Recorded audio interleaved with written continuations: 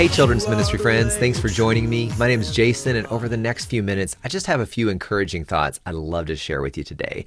This is just another Monday motivation episode because I know that sometimes, every once in a while, Mondays, when you're in ministry, they can be a little rough. You can be tired, worn out, discouraged.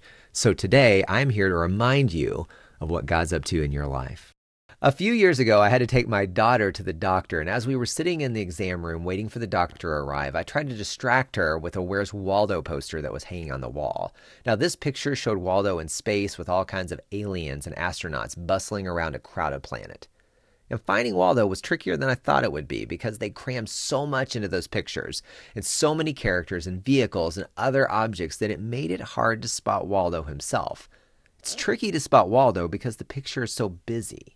And it got me thinking about how in our day-to-day ministry life, sometimes it's hard to spot God. Why? Well, the same reason. It's because our lives are so crowded, so busy. There's so much going on, so much activity that it can be challenging to find God in the midst of it all. Now, after 23 years of children's ministry, I know that serving kids can be one of the toughest jobs in the church. Recruiting leaders, keeping kids safe, planning events, ministering to parents, and trying to create a great experience for families when you often don't have enough time, money, or help can be a tough challenge. And I know it's not just hard, it can also be lonely. You may not make it to worship as often as you'd like, may not have the opportunity to participate in the life of the church like everyone else. You may be a lone voice recruiting leaders, and in fact, you might not even know how you're going to cover your rooms for this next Sunday. The weight of all that responsibility can be absolutely crushing. And on top of all that, you may feel misunderstood. Your church leadership or the parents in your ministry may not get what you're trying to do. They may dismiss children's ministry as childcare or babysitting. They may not understand that your nursery isn't about diaper change, it's about life change. They may not understand that what you do has the potential to transform entire families and impact generations to come.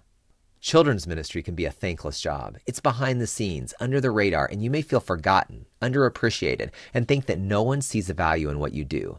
But I'm here today to tell you that's not true. There is someone who sees you even when you don't see him. Do you remember the story of Hagar in the Old Testament? Just a quick review. In Genesis 15, God told a man named Abram that he was going to have more descendants than the stars in the sky. The only problem was that Abram and his wife Sarai were old and childless, and so they waited and waited and waited for this promise to come true. But after a while, Sarai took matters into her own hands. She suggested that Abram sleep with her servant Hagar to provide the child God had promised. Not surprisingly, this was a bad idea. Hagar got pregnant, and then things turned ugly fast. She and Sarai turned on each other, and Sarai started mistreating her, and finally, when Hagar couldn't take it any longer, she fled into the wilderness, lonely, rejected, and miserable.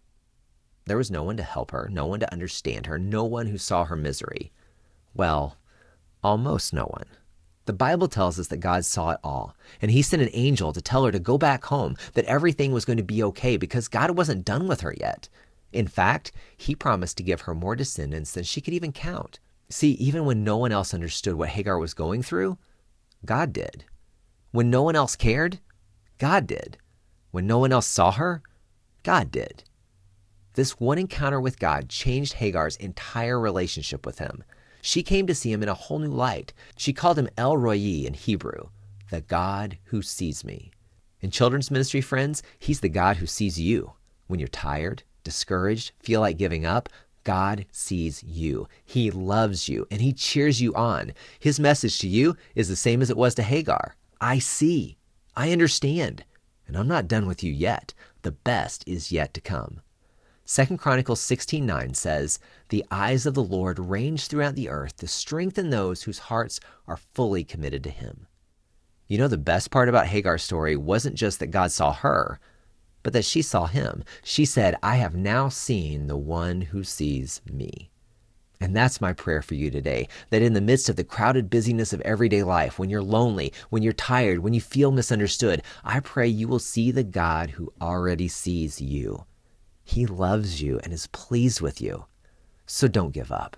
Keep loving his kids so that they will see him in you. Hey, thanks for listening today. I hope this made a difference on your Monday or whatever day you're listening to it.